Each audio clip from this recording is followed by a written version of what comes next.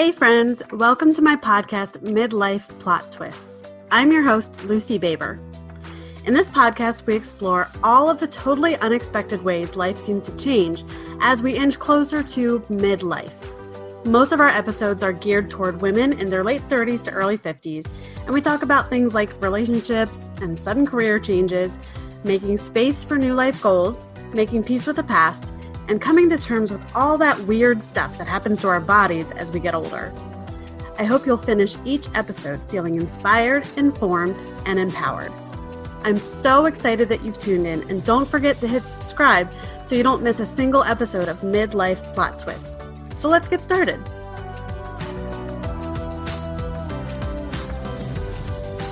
Hey everyone, this is Lucy, and you are listening to my new podcast, Midlife Plot Twists.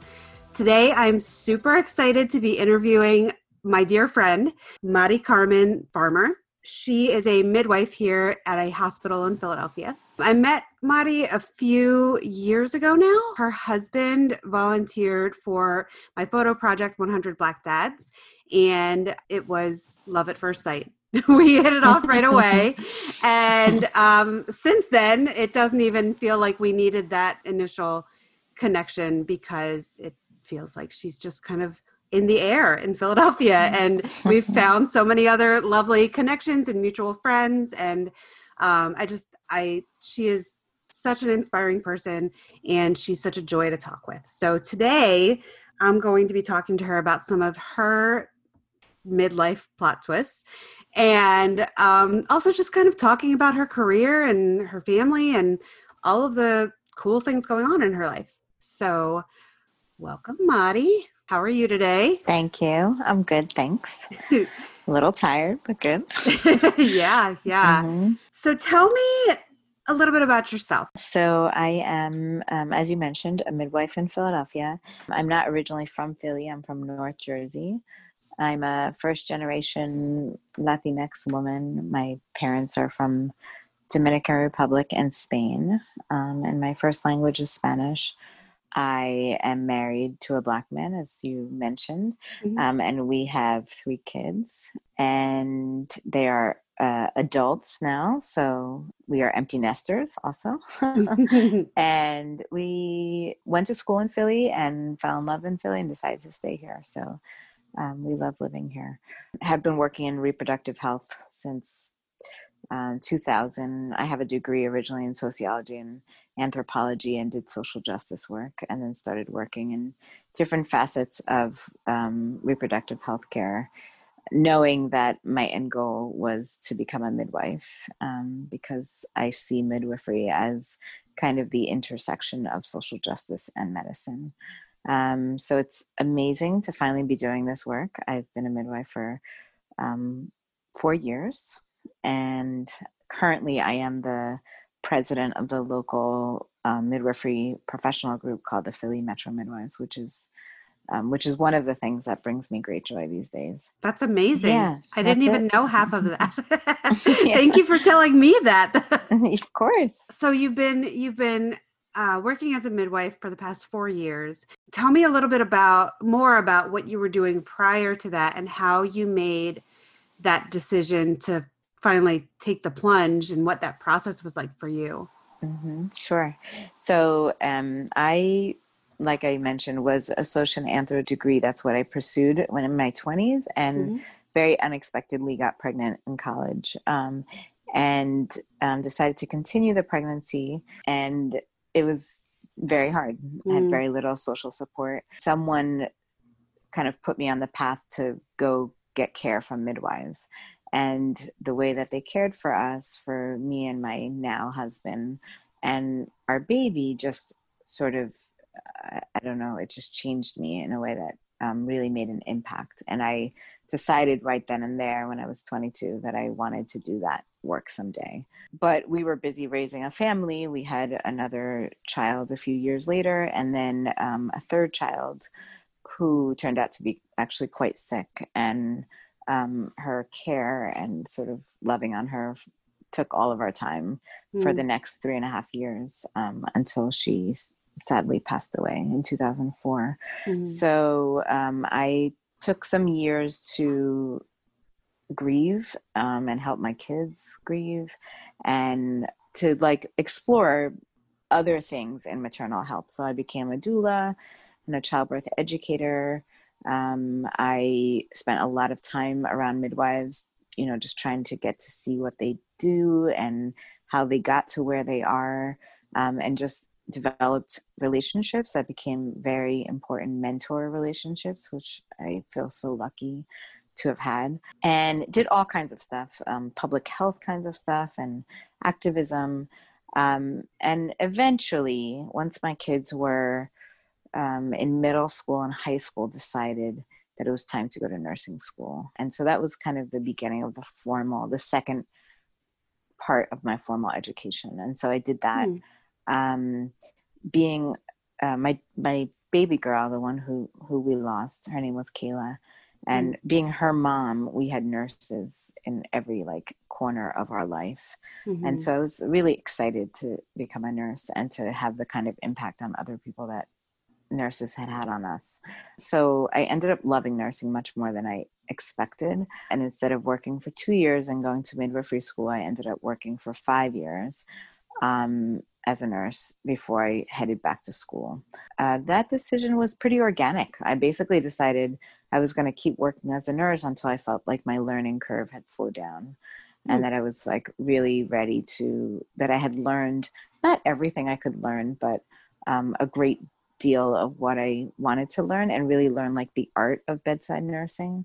And then I was ready, and I decided at 22 I wanted to become a midwife, and I started midwifery school at 43 or 44, I think, just shy of my 44th birthday. So 22 years. Wow. I waited to a long, long time. Yeah. But it was well worth it. I was a different person, obviously, by the time I went to midwifery school. So, and I never looked back after that. I worked as a nurse the whole time in school. And then when I graduated, that was it. I started working as a midwife.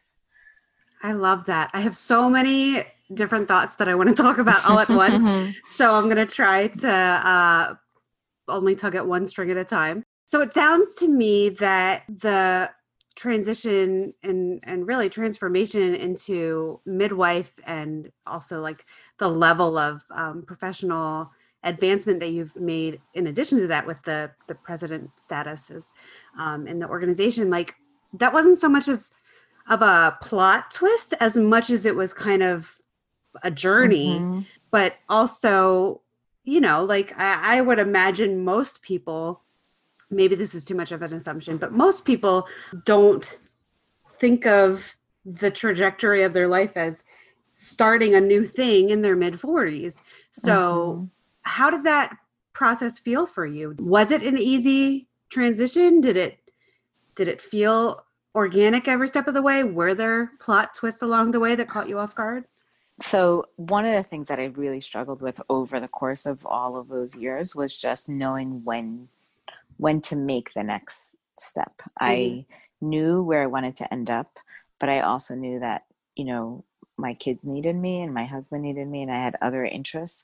And so it was very, I was constantly sort of questioning my timing. Like, is this the right time? Is this the right time? And I would sort of get a sense that it wouldn't be. And then I would get very impatient. Like, when is this going to happen, for me? So I tried really hard to fill my life with, like I mentioned earlier, with people who encouraged me and kept saying to me, like, that could see the vision that I saw, and that kept reminding me, like, when I first started going to events with midwives, they would be like, oh, and the one non-midwife in the room is, Mari. And like, here she is again.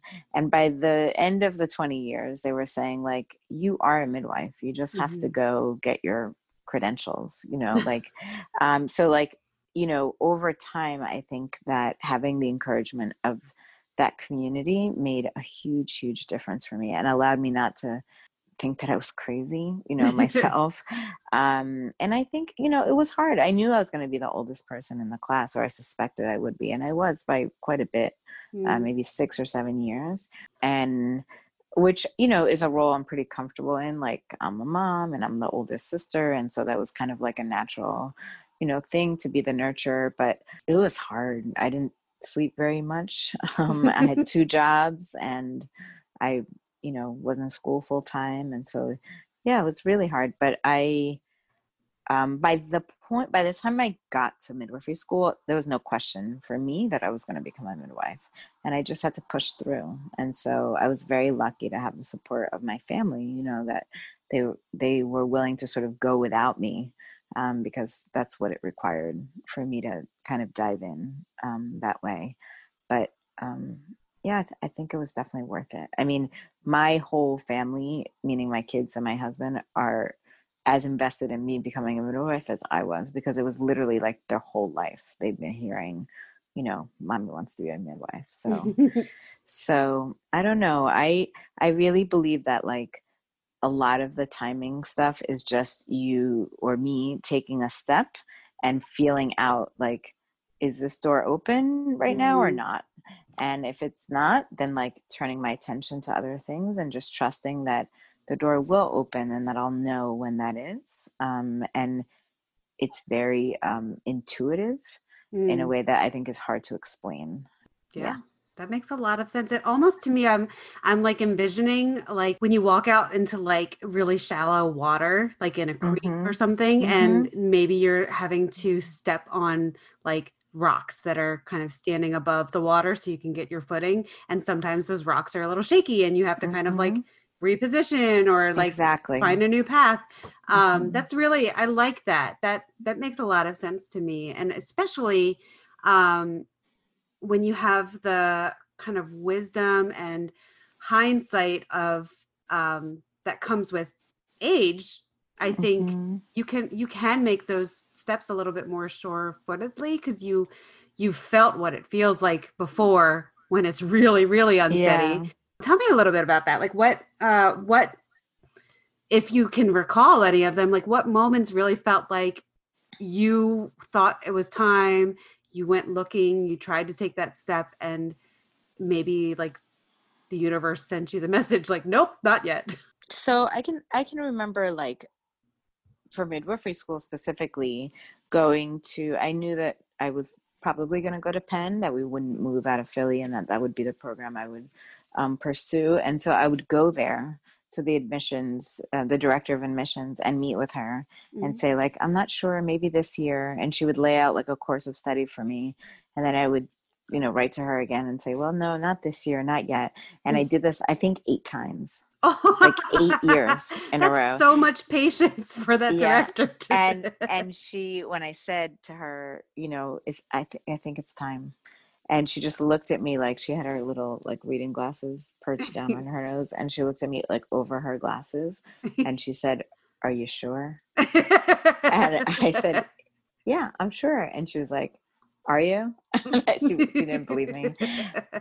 I remember like a lot of micro moments where I just got impatient. I just wanted to see the realization of what I could see in my head. But I did learn over time to trust the process, because every time that I would pull back, that I would realize, oh no, it's not time, then it became obvious to me why, who needed me, or what, we went through a lot as a family. We lost my sister-in-law to a 3-year battle with cancer, where we were her primary caregivers. And so there's no way I could have gone to school during that whole thing. And so, and there were just, other things to do. And in the meantime, like on the positive end, there was like experience to be had and adventures to, experience that would make my life richer, and also I think ultimately make me a better midwife. So can I read a quote that I really love that really helped me? Yes, absolutely. Okay. So this is by a German philosopher. I don't even know how to pronounce his name. I think it's Goethe. It's Goethe.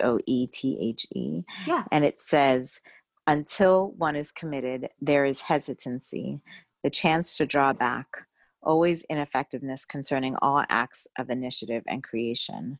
But there is one elementary truth, the ignorance of which kills countless ideas and splendid plans. that the moment one definitely commits oneself, then providence moves too. All sorts of things occur to help one that would never otherwise have occurred. A whole stream of events issues from the decision, raising in one's favor all manner of unforeseen incidents and meetings and material assistance, which no man could have dreamed would have come his way. Whatever you can do or dream you can do, begin it. Boldness has genius, power, and magic in it. Begin it now. And so I love that quote. Like, I have it framed where I can see it, because I think it is all about taking a step.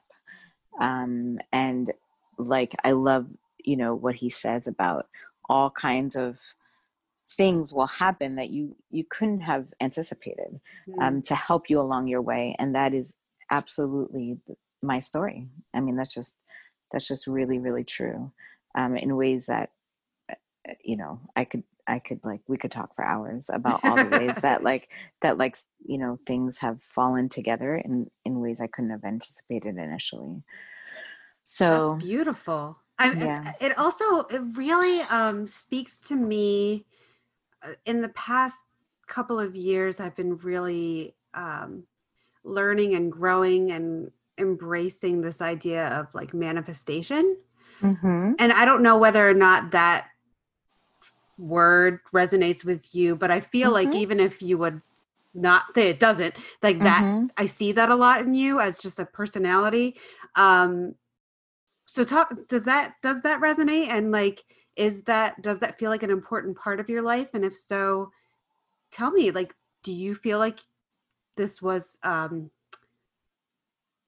thought that you manifested, or do you believe that the universe was working kind of more outside of that? I think it's a little bit of both. I mean, I think that I'm definitely like a vision kind of person. I see things way before they actually come to pass in my head. And I've come to try, I'm kind of, creative like you. I mean, I think it's one of the things that we can connect over. So I think that I have learned to trust that the thing that is inside of me has value and can come to pass externally, because it's easy to feel a little bit crazy. Like, you have this picture in your head, nobody else can really see it, but you're so committed to it, like you can really see it so clearly. And but so I think, yes, part of it is that, and holding on to that vision and just sort of like sticking by that and trusting it. One of the symbols that's been really important to me over the course of my life has been, or my adult life, has been a labyrinth. A labyrinth is like a path that looks like a maze. Sometimes it's in the form of a spiral, but it doesn't have any dead ends. It's just one path. Yep. So you enter and you follow it, and it eventually gets to the middle where you're looking to go. And then you can like pause there, or, reflect there, and then you can work your way back out, which unto itself is another journey, and that symbol has just really, really spoken to me since I first gave birth. I was introduced to that. And it's this idea of like trusting where you are in the process, and trusting that there is the end that you anticipate, is coming. And no matter how far you might be from where that end is, that if you just keep putting one foot in front of the other and trusting the process, that you're going to get there. I think we all need a labyrinth for 2020, the year 2020. I agree. I've been thinking about it a lot. And I've been thinking that, especially in this pandemic and this season of like civil unrest, and where things at times feel so hopeless, that it's really important to ground yourself in this idea that to just trust the process and trust the path that you're on, and not to get distracted or distraught along the way, to find ways to stay like present in that and grounded in that, so you can continue to do what you need to do.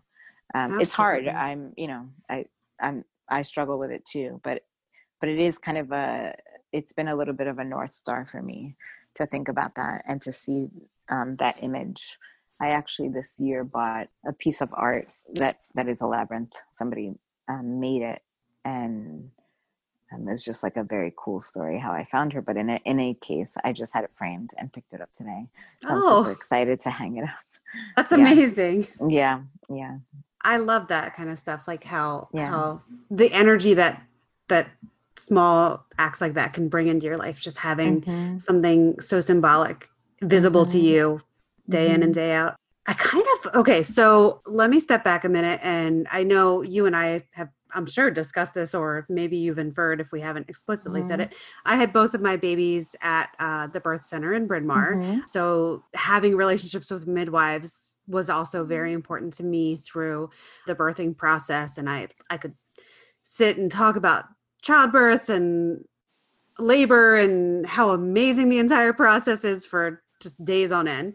But I'm curious if you mentioned that you got kind of introduced to the idea of a labyrinth during your first birthing Mm-hmm. process. Is that a tool that you used in labor, and also is that a tool that you use with other women when they're in labor? Like, tell me, let's just talk about birth for a little bit. I love to That's just get into it. Yeah, great. I'm always happy to talk about birth. Um, so it is actually a tool that I use postpartum to process the events of my labor Okay. and birth. Like I mentioned, this was like a crisis pregnancy, and the labor was not easy. It was a pretty hard way to go, and I Mm, did end up with a vaginal delivery, which I was, very grateful for, but it was hard fought. mm, And a few years after that birth, I started working as a birth worker, as a doula, and getting trained, and my first introduction to birth work was around this symbol of a labyrinth. mm, And so it was a very a very intense intersection of the personal and the professional, mhm. because right away it spoke to me about kind of the unresolved things I had inside of me around the way my own birth had gone, and the Yeah. disappointment and kind of like lack of support that I felt. And so, not from my midwives, but just in general, Mhm. in my life at that time. So it really helped me. And so then I have absolutely used it. I mean, not just with birthing women, but with my classmates in midwifery school, with my midwifery colleagues now, with, I mean, people know me as like someone who always has a labyrinth somewhere. There's one in my car, like hanging from the mirror. People know that as like something that they associate with me. Just a very powerful symbol for me. So, but the concept I use with birthing women all the time, this idea of, or birthing people, I should say, Mhm. this idea of letting go, of first exploring what's most important to you around the process of childbirth and the experience of childbirth. When this idea of having a vision of closing your eyes and feeling like this is what I want it to feel like, or this is what I want it to look like, or this is who I need to be in this space. And so Yeah. identifying what those priorities are, those like very intimate, like must haves. And then from there, learning to let go of the things that you cannot control, Mhm. and knowing that you have these like touchstones, these things that are very important, that you're gonna like, that are going to guide your decision making through the process, but that the Mm. process itself is going to unfold as it's going to unfold, and you are going to do the next best thing at each point in that process, because that's all you can do. Labor is like the most present focused thing I know of on earth. Oh, Like, it you it know, like it I feel like when people make a statement like I became a woman when I had my child. I don't even mm-hmm, know if people say that, but mm-hmm, like when they say that, you hear, oh, like I was able to handle pain, or mm-hmm, I learned what it means to love another person. But really what it was for me was like I learned who I am. Like I mm-hmm, stretched what I thought was possible for my capacity to tolerate and go inward. And I really just met myself through the birthing process. I love that. And like, I'm thinking about like, even just the visual of a labyrinth within each contraction is that's exactly like like when you're in a hospital setting and you're hooked up to monitors and stuff, you can watch the valleys and peaks of each contraction on the monitor.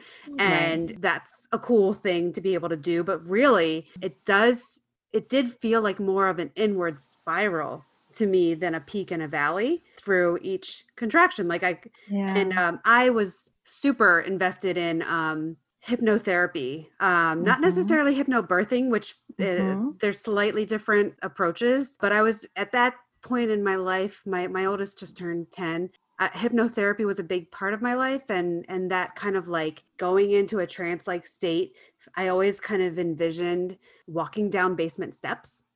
Like when I was like kind of going down into trance, I would imagine myself walking down these basement steps, and it feels very much like this like spiral of going more and more inward, and you meet yourself at the bottom and you spend a little bit of a time there during the hardest part of the pain, and then as you feel it start to release, you can kind of like spiral back up to like the earthly plane where all the people are. And I love that kind of visual, and just the journey of birth in itself is like just being able to tell yourself it might feel like an eternity because these 12, 24, 36, 48 hours are never ending right now, but like it does end eventually.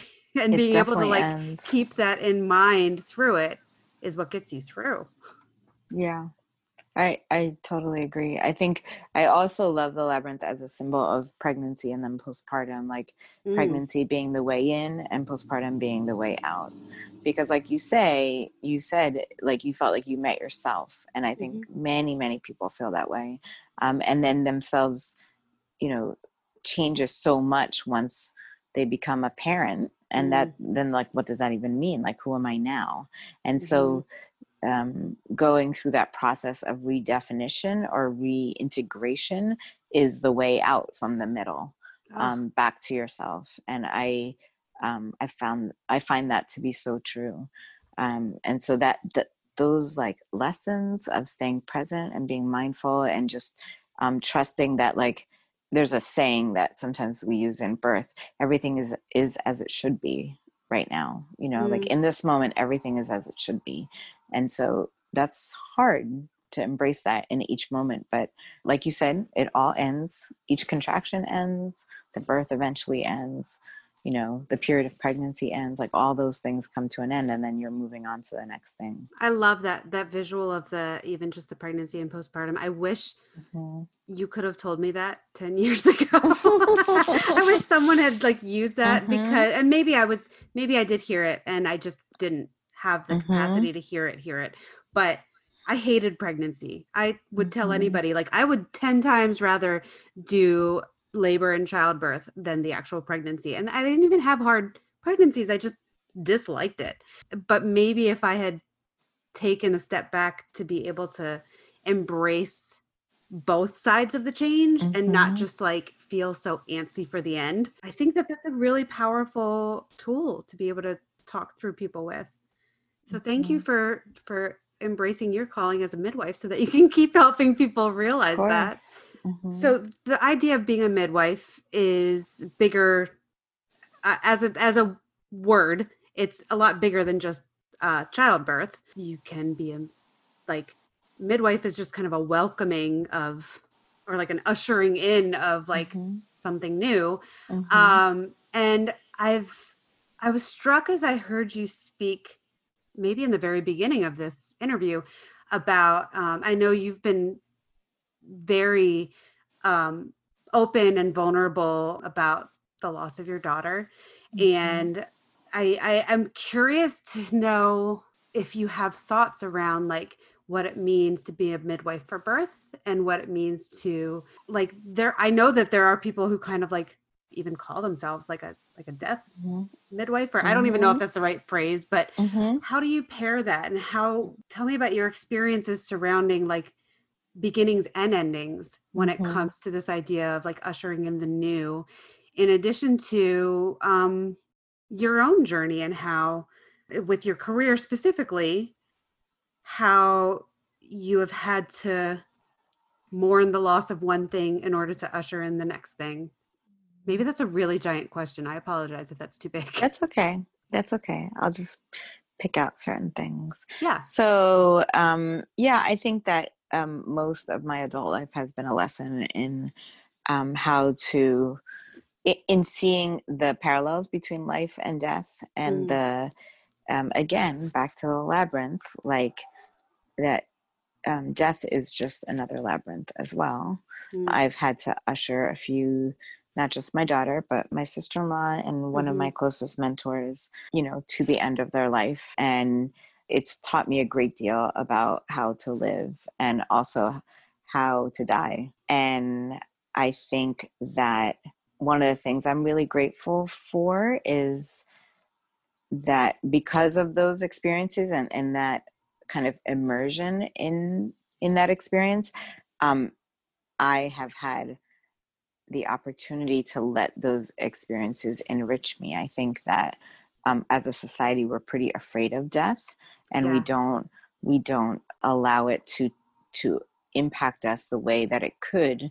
And I don't mean just like by making us sad, but I mean like there's so much to learn from the process of dying, and from the process of letting go, and from the process of grieving someone. And I say this as someone who's, like experienced a great deal of pain from those losses, but also someone that feels like much more whole because of that pain, much more Mm, like I feel much, I guess the word would be much wiser because of it. yeah. I lost my daughter when I was 33, Mm, and I often felt like an 80-year-old woman, like in mm, terms of like the perspective that I had on life was just very different than my peers, because you do learn like certain truths about how life works and what's really important, and the role of suffering and sadness in bringing about kind of beauty and wholeness in our life.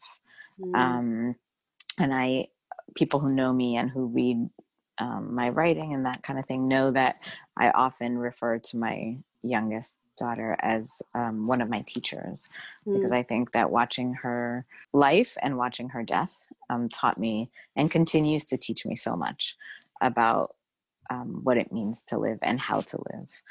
Um, so yeah, I think one of the gifts of that is that I just don't allow, like there is definitely a prioritization of what's going to get to me, Mm, like it's just so obvious to me what matters and what doesn't matter. And so it's easy to let go of things that don't matter or not invest time or energy into them. Um, when you go through something like what we went through with our kid. So that's a gift, because I really don't waste time on things that don't matter to me very much, or I don't at least waste much time on it. well, absolutely. I mean, absolutely. Yeah.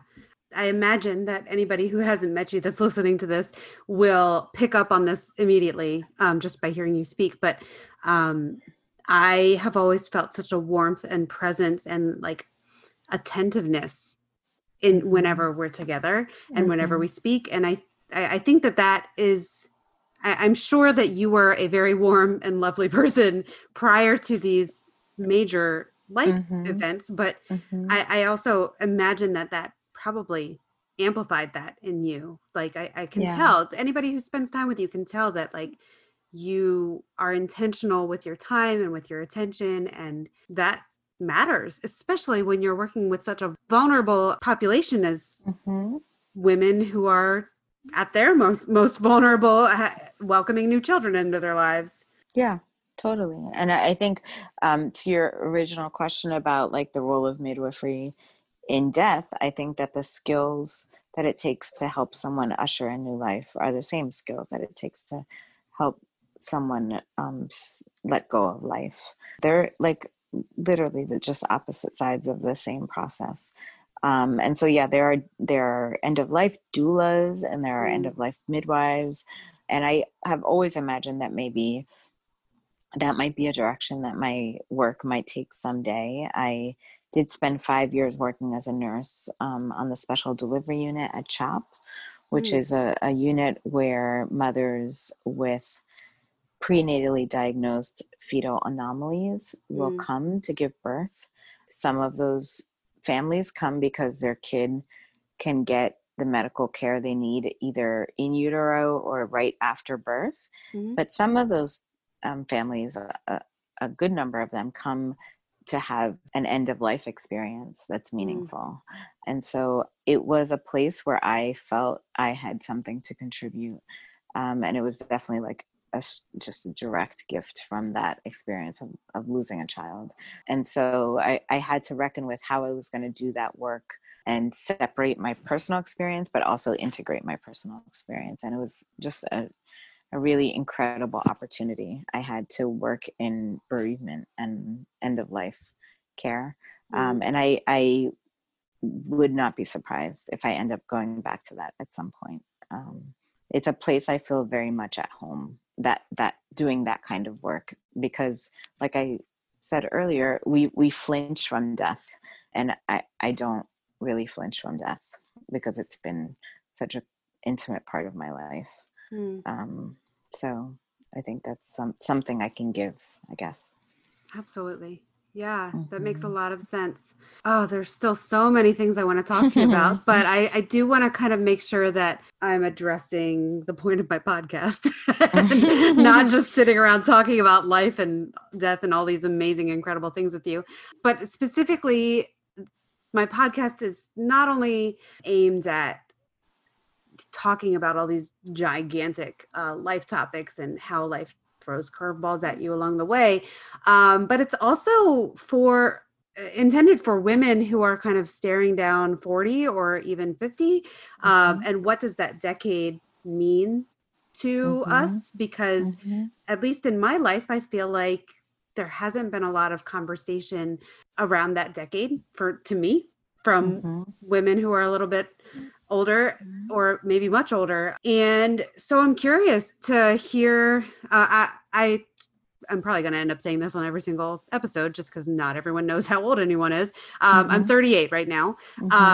And so I've been really trying to explore on a personal level, like what does this decade look like for people? How, like, what's all the good, the bad, the in between? So tell me about your 40s. How have you enjoyed it? What felt, or I'm not even going to prompt, like, what did that feel like? How are you feeling today about your age and your body and your career and your position in life? Like, was it what you expected?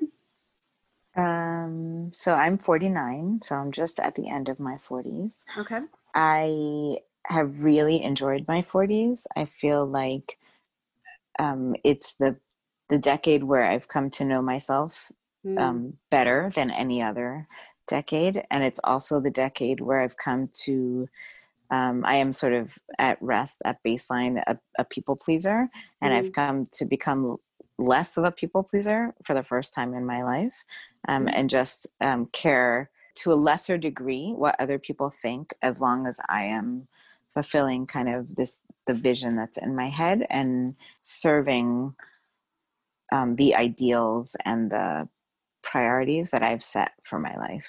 So trying to have more integrity around the things that I've identified are important to me, as opposed to allowing things to pull me away because other people deem them important. So I think that's hard for people that like to be liked and that like to be seen as nice. And so, but I've become increasingly less tolerant of things that don't line up with how I want to spend my time or how I choose to make a mark in the world. So, and I think what that does also is that it frees up like there are other people who should be doing those things. And so if you're trying to be all things to all people, then you're actually blocking other people from finding what their purpose is and what their mission is. And I think about that a lot when I walk away from opportunities or say no to something, that really in my act of saying no is an act of allowing someone else to say yes and find exactly just the thing for them. Oh, I love that. I don't mean to interrupt, but have you read the book Big Magic by Elizabeth Gilbert? I've read some of it. Yeah. Pieces of it. It's amazing. It's amazing. I will probably talk about it every episode also. It's not for everybody. It is a little out there for some people, but I was struck by her idea that as creatives, as artists, as just people in the world, we kind of get visited by an idea or a like, inspiration, and we can choose whether or not to embrace that and like kind of follow up on it, or sometimes we have to let those things go. Either life forces you to say not yet, or not today, or not ever, or just like you lose that passion over time. And in her kind of belief system around this, she kind of said, and it's okay to let ideas go. You don't have to do all the things, because that idea can go and visit other people. And the main goal is to just like, that idea just wants to be born kind of, and you don't have to be the bearer of every single idea that enters into your head. That was like the most freeing concept to me as somebody who is constantly daydreaming and coming up with big ideas, and I want to do all the things, but like, we only have so many hours in a day, and we also have to deal with other parts of our lives. And so being able to just kind of like let go of that and say, no, that's not for me today. And then to be able to say, and maybe somebody else can be blessed by that, or can pick up the reins there and can do a phenomenal job and feel great about themselves and their contribution. Like I love that pairing of those two ideas.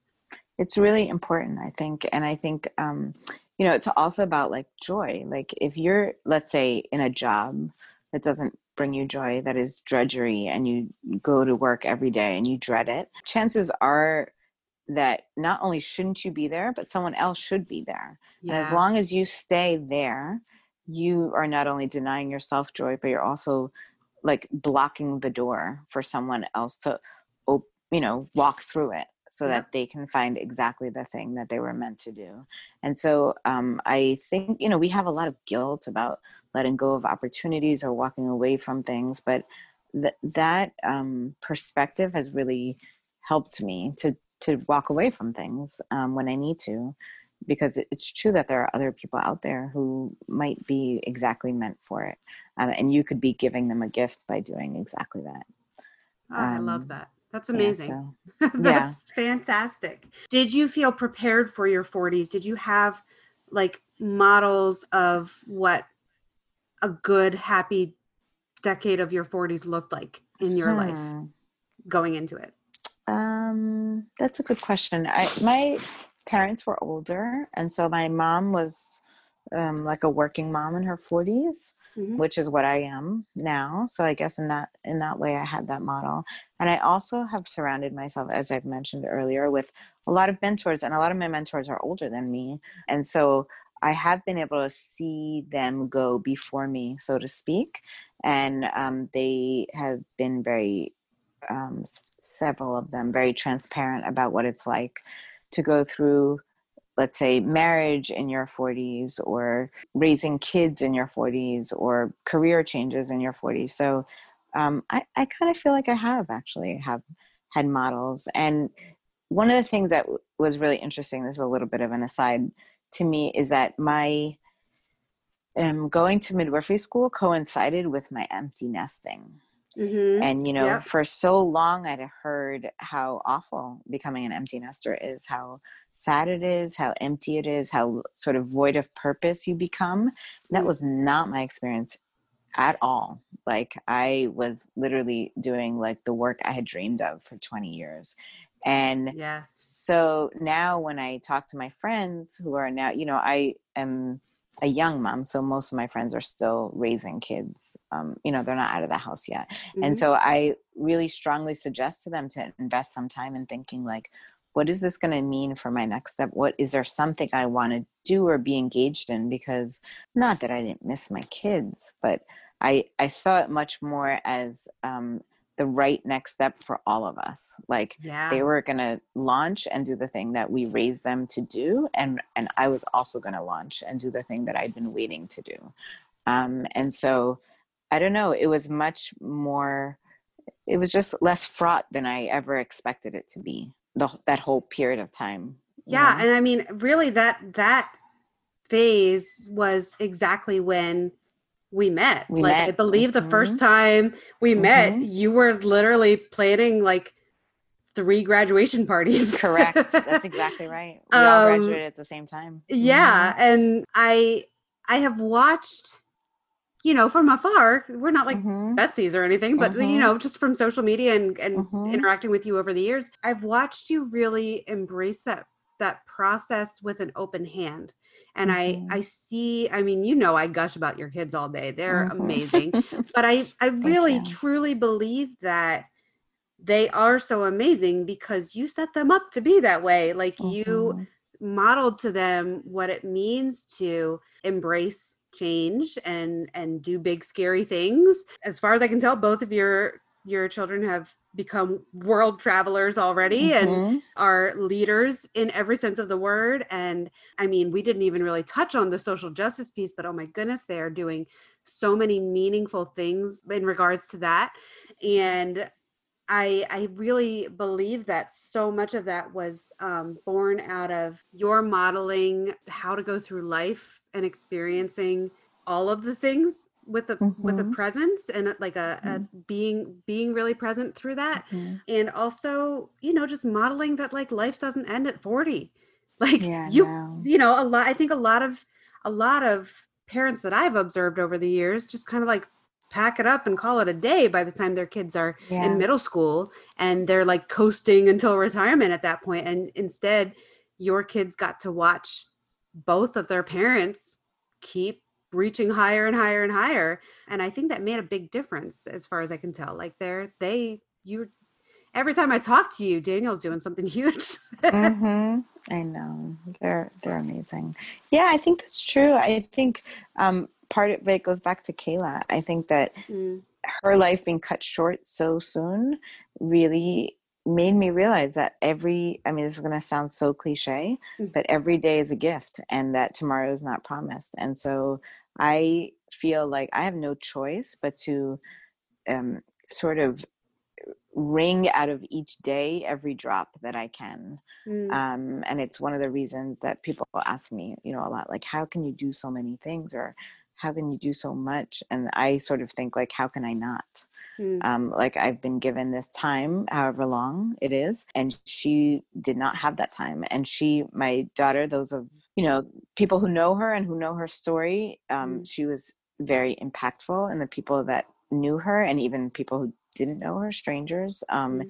And she only lived to be 3.5. And so how much more should we and can we be in terms of making an impact on the world if we get to live 4, 5, 6, 9 decades of life? You know, there's no excuse. So I that drives me, I think, from a like very deep place. And I think probably drives my kids too, you know? Yeah. So that has made a big difference. So I'm excited. I love my birthdays. I love getting older. I don't love like that I'm more tired or that my knees hurt or anything like that, but I just really revel in the time that I have to like build my relationships and do the work that I love to do and get to know myself better and become more clear about what's important, you know, all of that. Yeah. Um, you mentioned in the question originally, just like, how has it changed my relationship with my body? I think Mm, my 40s has been like so good for that. Just for letting go of like a lot of the old stories I told myself about my weight and the way that I looked, and, you know, my sort of approval that I sought from other people, and mm, just really learning to sort of meet my body where it is with its flaws and shortcomings and try to make it like the best, strongest body I can within the limits of the life that I have, you know, and be patient with it, which I never have been. So, but I'm learning for sure. So that's been a gift too, I think, of my 40s. Not to feel like time is somehow like, if I don't do it in the next 6 months, then it's not going to happen or it's not possible. That's just not true. Yeah. It's just a perception thing. Yeah. Yeah, So. absolutely. So on that note, if you could go back, what would you tell younger you? What advice or just wisdom would you want to share? I actually thought about this year quite a bit because my son, our oldest, he turned 25. And, you know, oh my gosh. Yeah. And, you know, for me, 25 was like the year when I was a little kid that was like, well, by 25, I'm going to be like married and have a house. And it was just like this sort of like magical age. And 25 turned out to be really different. Like I didn't expect to have had a kid in college, take like a couple more years to finish my degree. Originally, I always thought my whole life I was going to be a vet. Turned out that's not what I wanted to be. I didn't figure that out until like pretty late in the game. So not, you know, it just looked very different. I was married and I did have a kid, but not in that order. And so I thought a lot about how was he at 25 versus how was I at 25 in terms of how I accepted myself or loved myself versus the way that he accepts his life and embraces kind of, you know, just the way it's turned out. And so what I would say to myself at that age is that you have time to figure it out. Like give yourself grace. Yes. You know, is like, it's going to be okay. Life is full of seasons. It's not a race to the finish. And like, you know, you have to be a thing, whatever that thing is, a midwife, a vet, a teacher. And then that's it. Sort of like you've reached the pinnacle and then life is over and then you just like pack it up. That's not how it works. That there's like so much time for all of your big ideas and all of the things that you love and that excite you. And that there's time to make mistakes and figure them out and learn from them and do something different the next time. I think that's what I would tell my younger self. I grew up so driven and ambitious and like on this like kind of one track to be, quote, successful. Yep. And life just didn't turn out that way. It just didn't. And I really wouldn't change it for anything. And I think that thinking, that line of thinking, to be like always thinking about how things are going to turn out in the future, you miss out on what's happening right now. Like the gift of the everyday, the gift of the journey, you know, the process of becoming who you are going to be. And so I think I much prefer that kind of present perspective. And so that's what I would tell my younger self. It's like, it's okay. Kind of like everything is as it should be, you know, back to the birth thing, and the whole labyrinth idea. Like, you're going to be fine, you know, just be where you are right now. It's so hard to see that when your brain is in that mode when you're young 20s, especially. And I think that I definitely had a lot of mentors who tried to tell me those things. And I was so restless and so anxious for the next thing and so stubborn about it. I think if somebody had told me life is full of seasons when I was in my young 20s, what I would hear then is so different than what I understand now, which is in the past, I probably heard that as like, well, yeah, I'm in the spring now, and then it's going to be summer, and then it's going to be fall, and then I'm going to die in the winter. And instead, it really is like cyclical seasons. Like, we can have another spring. This isn't your last spring. This isn't the last time that you can try something new. And it's not going to happen in this linear fashion that you imagine, just because that was what might have been modeled to you by your own elders doesn't mean that your life is going to follow that same path. And I wish I could have absorbed that more fully, so I could have slowed down and just like embraced where I was. Totally. That's exactly what I'm trying to say. Yeah. So, on that note, we didn't get to one of the things that both of us are so passionate about, and I hate to try to squeeze it in at the last minute, but you briefly mentioned social justice, and we briefly Mm-hmm. acknowledged the year that is 2020 and Mm-hmm. how wild this has been. Mm-hmm. Maybe your answer will touch on those, or maybe not, but I'm curious what you're working on next. What's been kind of keeping you Mm-hmm. up at night thinking about your own trajectory from here, Mm-hmm.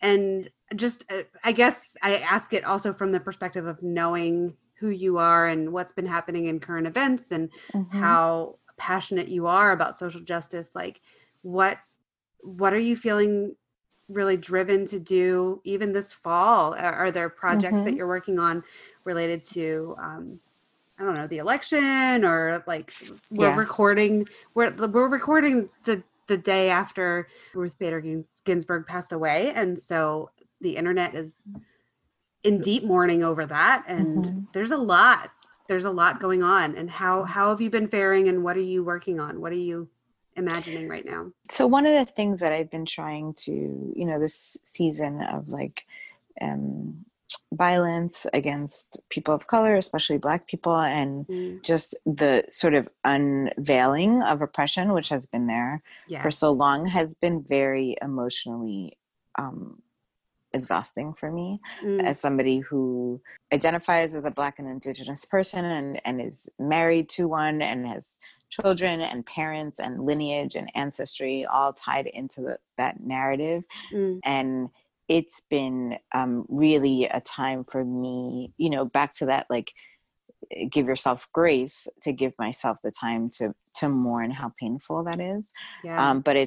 But also one of the things that I do in my life, aside from midwifery, but I think is very closely tied to being a midwife, is I'm an anti-racism educator and have Mm-hmm. been for 20 years. And so during the election of 2016, I was in midwifery school, and one of the things that midwifery school did for me because it was during that season, is it really challenged me to think how to marry my skill sets and my passions around these two things to make a difference in the world. Mm-hmm. And I think that it's so easy to become hopeless and think it's like too big to Yeah. tackle, which I hear all the time from people.